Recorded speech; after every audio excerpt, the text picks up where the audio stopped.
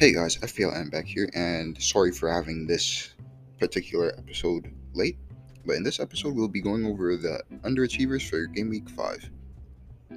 So, at the top of the list for XG Delta for in Game Week 5 was Diogo Jota.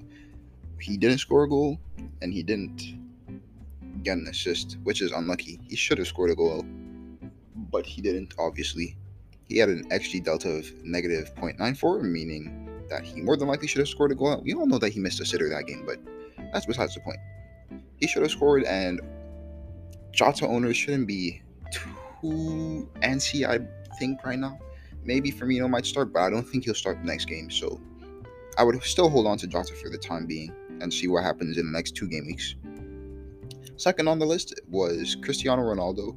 Although he did score a goal, he had an XG delta of 0.84, meaning that he probably should have assisted or scored another. No, that means he should have scored another goal at least, maybe in that game, which is quite unfortunate for people that captain him. But he did score a goal, so you can't be mad with a return, I guess. Next is Noble. He missed a pen. That's why his XG delta is like that. He had one touch in the game. Doesn't really matter.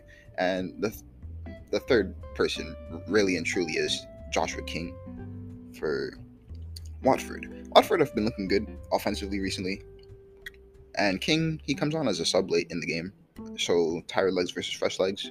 He had an XG delta of 0.59, which is pretty good, meaning that he maybe should have scored in that game. So, with that, I wouldn't get him still. I'd just wait because Dennis and Sarr are definitely more nailed than him. So, if you were going for a Watford attacker, I would go for a Dennis or Sarr. So, those were the top XG underachievers for this game week, and I'll see you guys next week.